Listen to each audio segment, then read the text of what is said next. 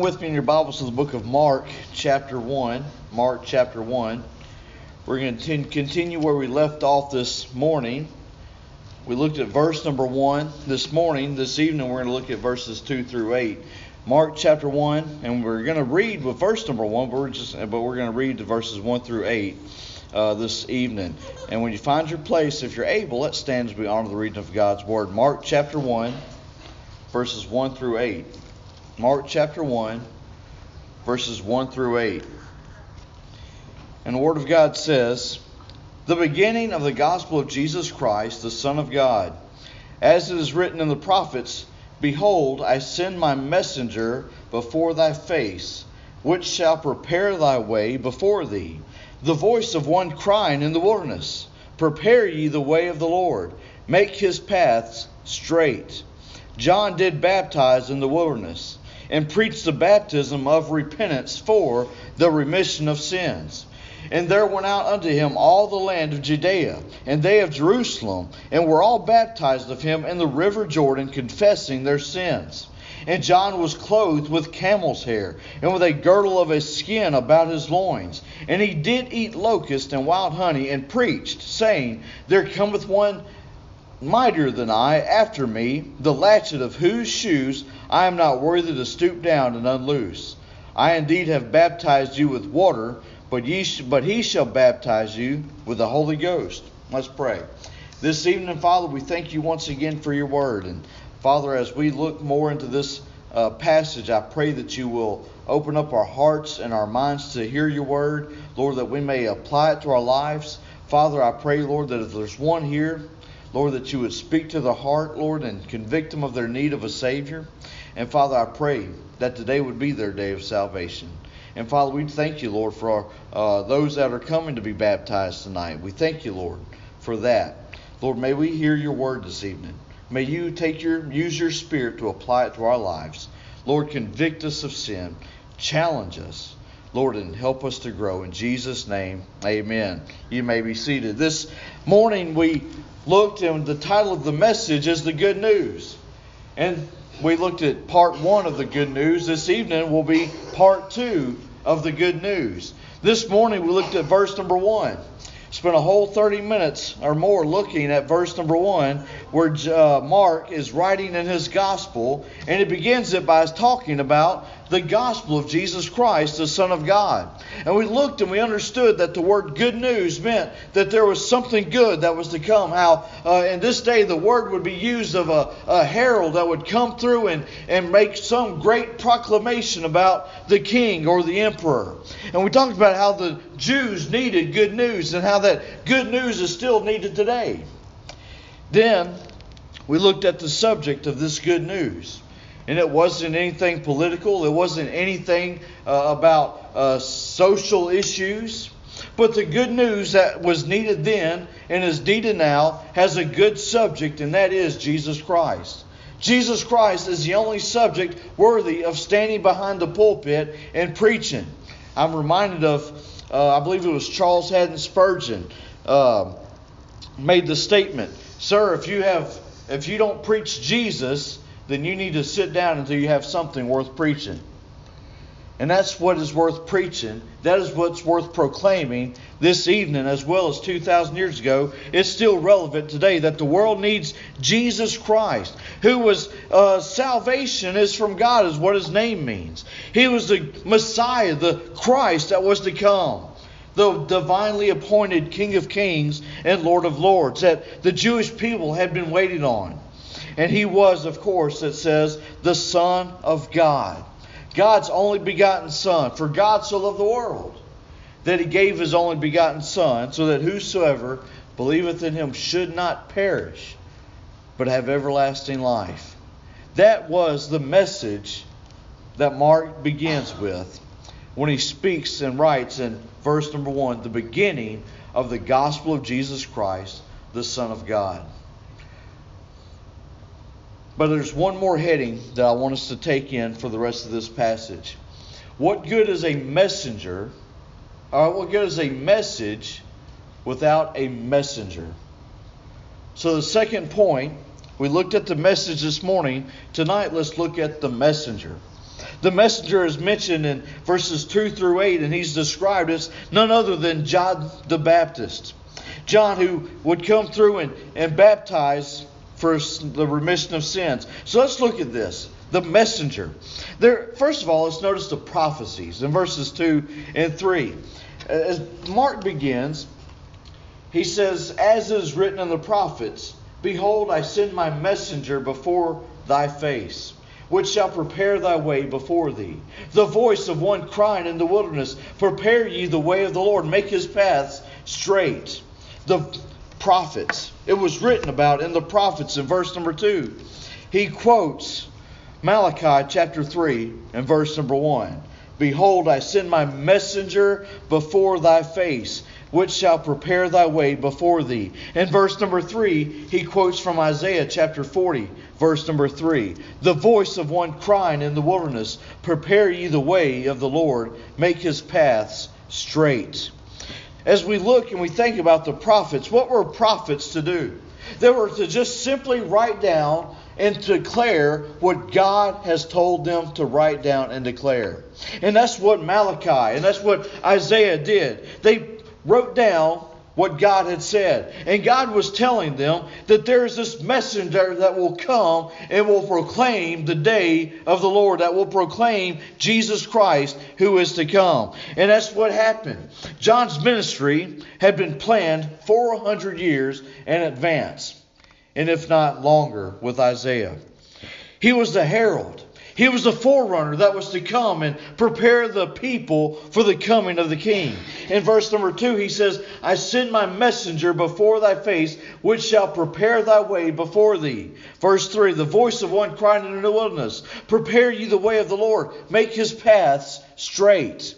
Now what would happen in this day, whenever a king would come through, he would come through and he would go through this road that the king, or a messenger would come through, and he would go through this road that the king would be coming through. And as he would come through, he would be making this proclamation. He would be coming through saying, the king is coming. The emperor is coming. He's coming through. Everybody, make way. Make a path. Get out of the way. The king is coming. This messenger would even go so far as to remove any kind of debris that would be in the way and get other people to help him remove the debris to get it out of the way. Why? Because the king is coming, and there doesn't need to be any obstacles in the way for the king to be able to come. And so this messenger of John, he is to come, and he was to foretell, and he was to preach that the King, the Messiah, the one and only Son of God, is coming before the people Israel. That was the prophecies that were concerning him. And that's just what he did.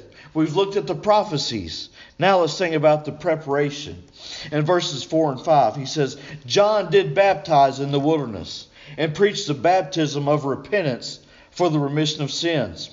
And there went out unto him all the land of Judea, and they of Jerusalem, and were all baptized of him in the river of Jordan, confessing their sins. He came, and he was preparing the way. Like I said, an earthly king, that person, the messenger that was sent by the earthly king would come, and he would prepare a physical path for this king to come. He would prepare a path, get all the logs and all the bushes and all the stuff that might be out of the way. John did that, but he didn't do it in a physical sense. He came and he preached. It says John did baptize in the wilderness. It says, and he preached the baptism of repentance for the remission of sins. In other words, he came through and he declared that the Son of God was coming. The Messiah was coming through to get through to the people. He says, not make the road straight, not make the road clear, but he's saying when Jesus comes, when this King divinely appointed of God, the King of Kings comes, he says you need to prepare your hearts for it. In this day, the people had been corrupted by the corrupt teachings of the Pharisees and the Sadducees. They had been taught that it was things outwardly that mattered. They had been taught that it was the rituals that you performed, and it was all the outward ceremonies that would make you right with God and that would please you with God, or make God pleased with you. But John comes through and he's saying you need to repent of your sins. You need to stop thinking this stuff that God will that will have mercy on you if you get your life right. He says you can't get your life right. That's the problem a lot of people have today. You see, the reason a lot of people can't let Jesus into their heart is because they've got this sin in there, and they think that before they can come to Christ, they've got to clean this sin out. But the problem is that sin's going to be there. So he says, repent. Just turn from it. Turn away from your sins. Because people are so hung up on doing good deeds, thinking that they can earn their way into heaven. But that sin is still there. He says, clear it out. Turn from your sins. He preached the baptism. It says he baptized in the wilderness and preached baptism of repentance.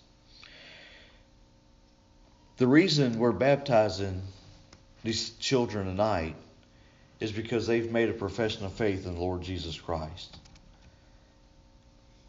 And what that means is they're willing to turn from their sins and turn to Jesus. Oh, if we could have that childlike faith. If those of us who are grown could have that childlike faith of turning from our sins and turning to Jesus. And that's why they're being baptized. When it says the baptism of repentance for the remission of sins, it's the word for means because. The word for can mean because. And so he says, you could also say he's the baptism of repentance because of the remission or the forgiveness of sins. So when these kids get baptized under the water, it's because their sins have been forgiven. It's not because the water's going to do something magical and wash their sins away. Water is going to hit them on the outside. Sin is inward.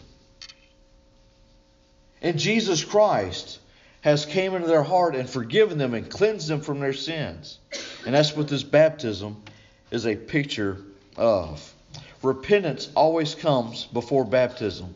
Matthew chapter number 3, we see account of John the Baptist preaching and his ministry. It says in verse number 7 of Matthew chapter 3, it says, but when he saw, this being John the Baptist, but when he saw many of the Pharisees and Sadducees come to his baptism, he said unto them, O generation of vipers, who hath warned you to flee from the wrath to come?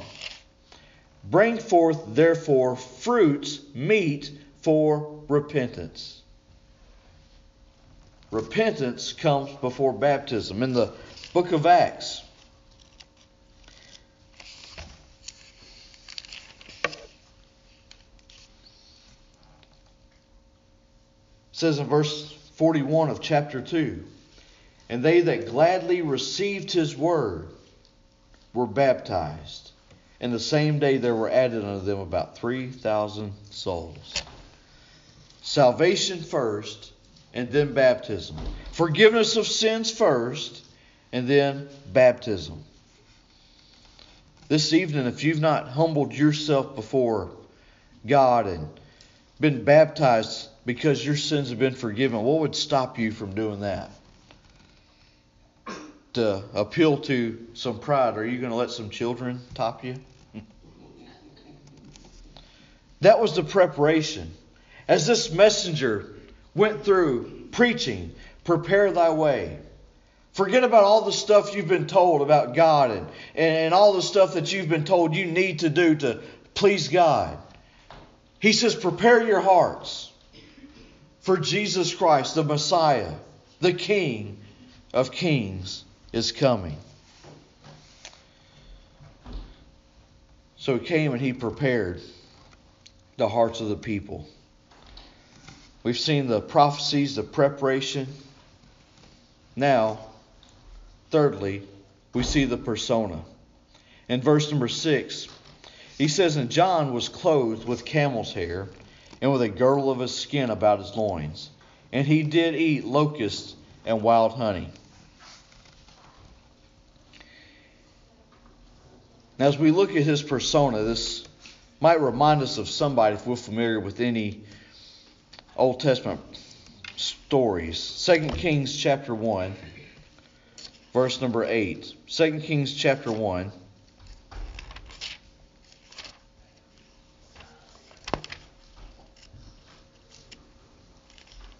Second Kings chapter 1, verse number 8.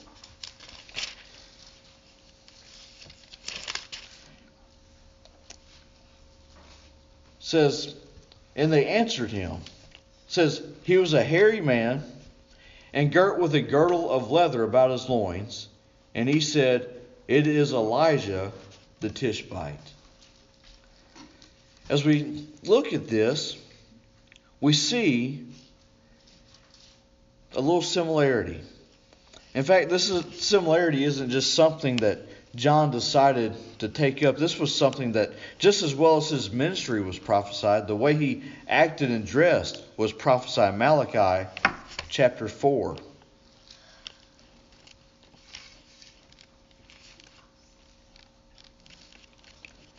In Malachi chapter number 4, in verse number 5, says, "Behold, I will send you Elijah the prophet before the coming of the great and dreadful day of the Lord." Now, we're starting to piece some things together. John the Baptist, dressed in camel's hair, with a girdle of skin about his loins, eating locusts and wild honey. We just saw the resemblance of Elijah there in 2 Kings chapter 1. And now we see this about the Elijah coming before the great and dreadful day of the Lord. Now let's put it all together, and it can be put together not by me, but our Lord and Savior put this up and pointed all these pieces out in Matthew chapter 11.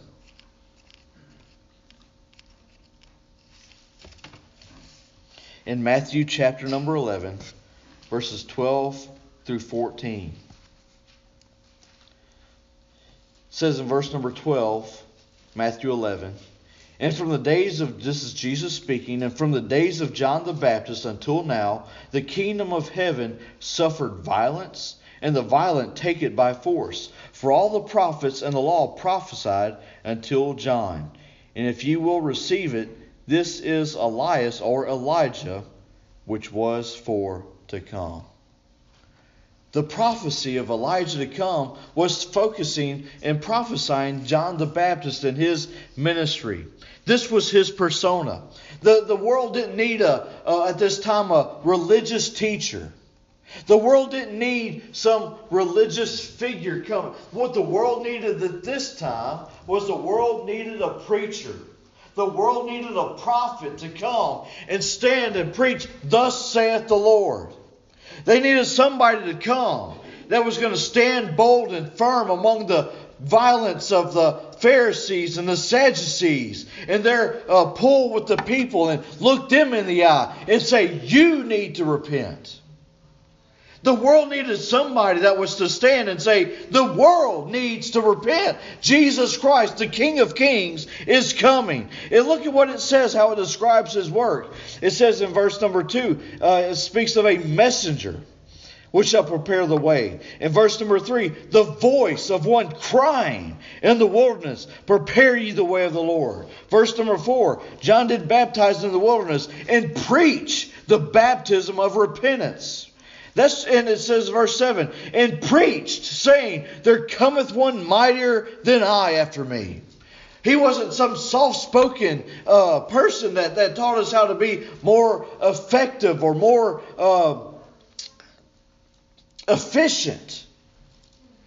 He came and he preached that salvation has come through Jesus Christ. He came and he preached, you are sinners and you need to be saved. He came and he preached, the only way you can do that is through Jesus Christ.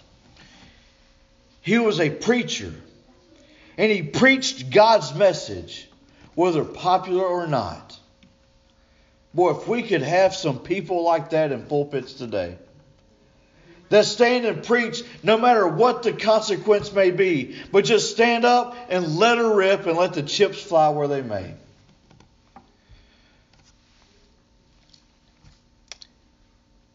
And he preached it in a time that it was not popular. In fact, what happened? He stood before Herod and he called him a sinner. So it's not lawful for you to have this woman. And what did it cost him? That woman that Herod was sleeping with went to Herod and he said, I want his head on a silver platter. And that's just what happened. Up here. That was his persona.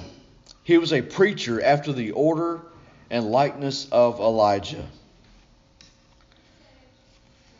But then, finally, we see this presentation. He preached, and in verse number 7, it says, and he preached, saying, there cometh one mightier than I after me, the latchet of whose shoes I am not worthy to stoop down and unloose. Notice his humility because he knows who he's preaching.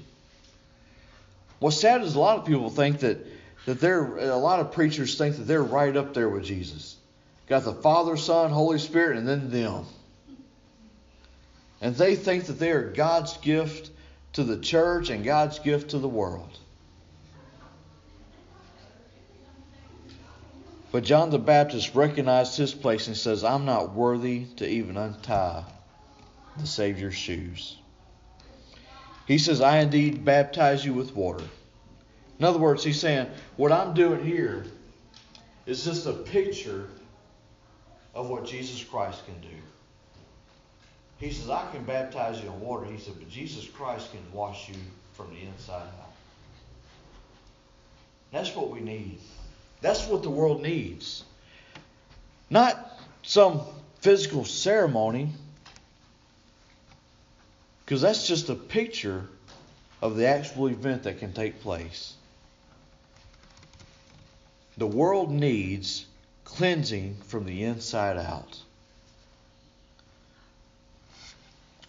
The good news. What's the good news? The good news is the world does not have to wallow in its sin.